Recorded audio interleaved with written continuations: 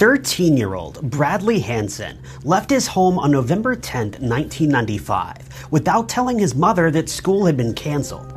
Instead, he went to a friend's home and never returned. Trash collectors later noticed blood on the friend's trash can, but Bradley's... Mother's Day is almost here, and you can get her the most beautiful, time-tested gift around. A watch she can wear every day from Movement. Whether your mom is into classic dress watches, rare and refined ceramics, or tried-and-true bestsellers, Movement has something she'll love. And right now, everything at Movement is up to 50% off site-wide during their Mother's Day sale. A watch is a gift that celebrates all the time you spent with mom. And a Movement watch is even more than that. Movement uses industry-leading materials for their fresh, modern watch designs, from technically complex ceramics to vintage-inspired style. All for an incredible value your wrist and wallet will both love. And with one-size-fits-all convenience and fast free shipping and returns, it's a stress-free shopping experience. Save big on the best Mother's Day gift ever with Movement. Get up to 50% off site-wide during their Mother's Day sale at MVMT.com. Again, that's up to 50% off at MVMT.com. Save big money on everything for your next project at Menards. Spring is here, making it the perfect time for outdoor projects. Suncast storage sheds are an excellent solution for protecting outdoor lawn and gardening tools. They're easy to assemble, and the all-weather construction provides water resistance and UV protection. Save big on Suncast storage sheds. View our selection of Suncast products today in-store and on Menards.com. Save big money at Menards. Body was never found.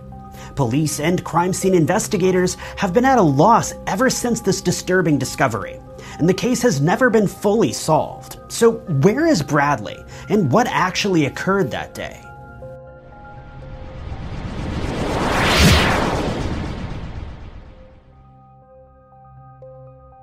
"13-year-old Brad Hansen was an ordinary teenage boy in the mid-90s.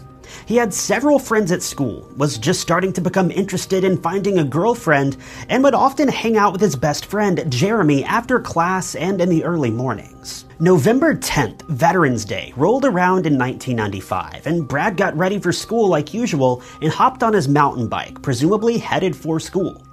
This was an ordinary morning routine for him, according to his mother.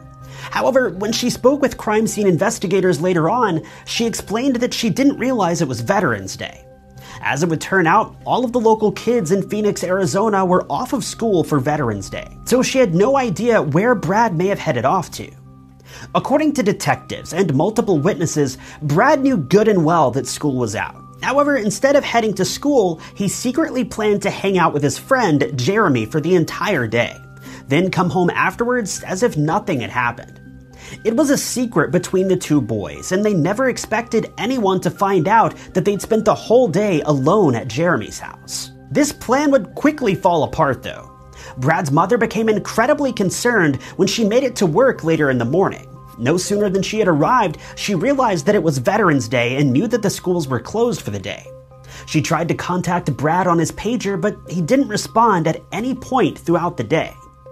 Detectives learned from Jeremy's father that he had seen the two boys in his kitchen early that morning. It seems as though he didn't realize it was Veterans Day either, because he thought nothing more of it and left the two kids at the house, assuming that they would be headed off to school pretty soon. Police would later learn that a girl named Taylor was supposed to be meeting up with the boys that day as well. We don't know much for sure, but some sources seem to suggest that both Jeremy and Brad had a crush on Taylor, and they were willing to do anything they could to convince Taylor to be their girlfriend. This would allegedly be the start of a disturbing love triangle that would quickly grow out of hand, leaving police and crime scene investigators with a cold case that would remain unsolved for more than 20 years. Brad's mother returned home from work around 2 p.m., but she quickly realized that her son was still missing. She called in the help of local police detectives, and they got to work taking down descriptions and collecting evidence to try to determine where the boy had gone. His mother filed a missing person report, but police were at a dead end before the case had even really begun. Rhonda, Brad's mother, did everything she could to try to find her missing boy. She called neighbors, classmates, friends, and relatives, hoping someone had seen him. She eventually called Jeremy, but Jeremy wasn't going to rat out his friend. He allegedly told Rhonda that he didn't know where Brad was, but she got a feeling that he may not be telling the full truth. Rhonda then called Jeremy's stepfather, Daniel, and explained that Brad had seemingly run away. She said that if he were to ever turn up, he might show up at Jeremy's house, but as far as Daniel knew, Brad hadn't been at their home since around 7 that morning. He hadn't seen him since. Worried and terrified by what may have happened to her missing boy, Rhonda wasn't willing to wait around for a full criminal investigation to be carried out, if a crime had in fact been committed, that is. Instead, she disobeyed the orders of detectives and began conducting her own investigation into the crime. She drove around the local areas and spoke with neighbors and friends in person, but she wasn't able to gather any clues or evidence that may have explained what happened to Brad. Daniel would speak with Jeremy later that night, according to police. But he never called Rhonda back to let her know what their conversation was about, nor what Jeremy claimed had happened to Brad. But this is where the case really heats up, and FBI special agents took a particular interest in the case at this point. Rhonda spent the entire weekend traveling around town and searching for clues. It was during this time that she spoke with several of Brad's classmates and friends, and she became aware of a chilling and downright disturbing rumor that had spread throughout the town. No one knew the specifics of what had taken place that day, but rumors claimed that shots had been fired at Jeremy's home at some point on Veterans Day. These reports made the tragic story of Brad's disappearance all the more concerning, and Rhonda knew that her boy hadn't gone missing of his own free will. By the following Monday, Rhonda spoke with Daniel, Jeremy's father, once again. She told him about the rumor that she had heard, and more specifically, the rumor claimed that Brad fired in the direction of Jeremy after the two got into a fight. At some point during the fight, Brad kept the weapon and fled the crime scene, taking it with him and threatening his own life. Daniel seems to have taken these accusations seriously. After learning that the crime scene investigators were aware of this clue, he called home and spoke with his girlfriend, asking her to confirm that all of their weapons were stored safely away and that they were accounted for. She confirmed this, and Rhonda was met with yet another dead end. What took place after this was a series of he said, she said conversations that took place between Rhonda, a school administrator, police, and several of the children who claimed to have seen Brad on the day that he became a missing person. Without diving too deeply into these conversations, I'll just say that it seems pretty clear that someone was lying, and it was most likely Jeremy. Jeremy spoke with a school administrator and explained that Brad had come over to his house that morning, but he left shortly thereafter and said that he would be back in 10 minutes, but he never came back. He told classmates about the weapon situation, but denied this to school officials. But things get really scary when you hear the account of Taylor, the girl who was supposed to be meeting up with Brad and Jeremy that day. Taylor's version of events claims that when she arrived at the house, she immediately knew that something had gone wrong. She noticed Brad's bike in the driveway, as well as his backpack and pager on the kitchen table. However, Brad was nowhere to be seen. She searched the house but couldn't find him. She asked Jeremy why Brad was missing, and he claimed that Brad had gotten angry after they played a video game and ran out of the house, never to be seen again. But here's where things get seriously disturbing and shocking, to say the least. Taylor spoke with a school administrator and claims that later that day, she found bloody clothes in Jeremy's washing machine. She recognized a shirt as belonging to Brad, and the shirt was covered in red stains and had a hole in the middle. As she continued to search the house for clues, she found a small spot of blood on the kitchen floor, as well as a spot of blood on Jeremy's shirt.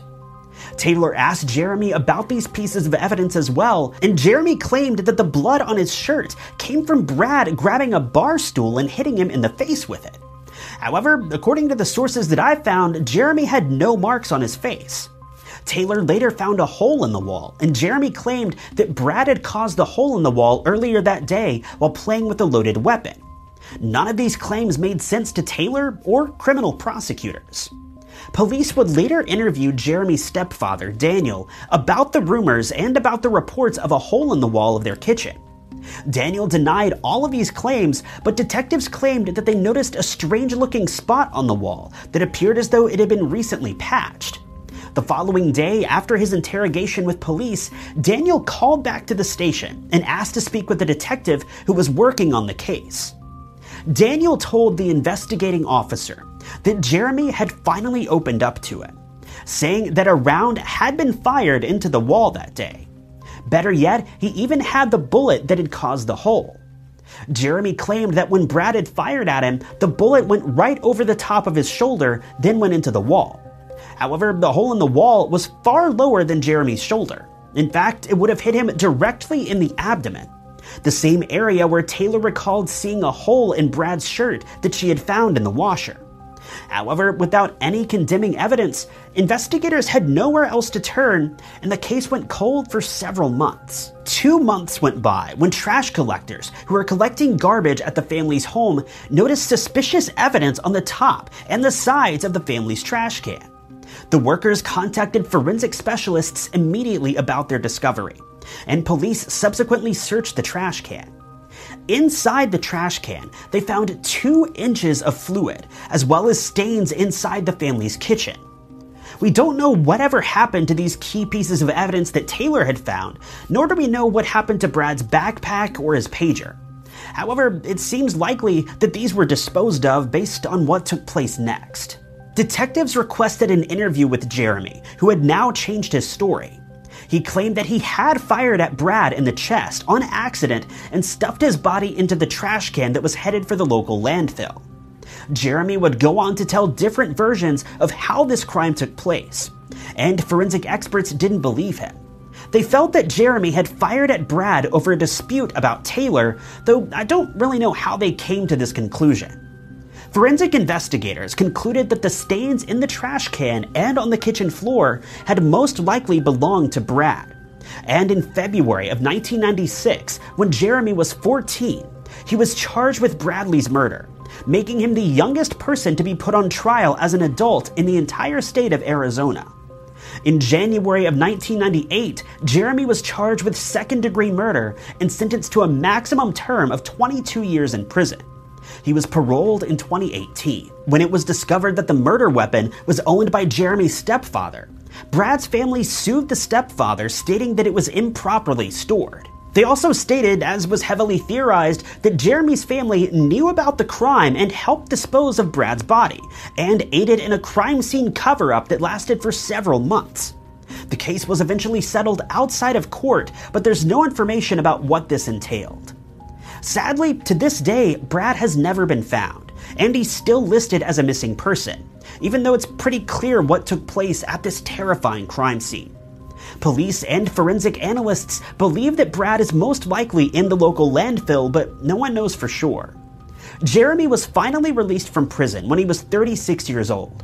He's now able to live his life freely and move on from this horrible turn of events.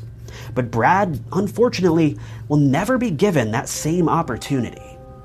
But that's the video for today, you guys. I hope you enjoyed it. If you did, be sure to hit that like button. If you loved it, maybe consider sharing, subscribing, or clicking that blue join button below to really show your support for the channel.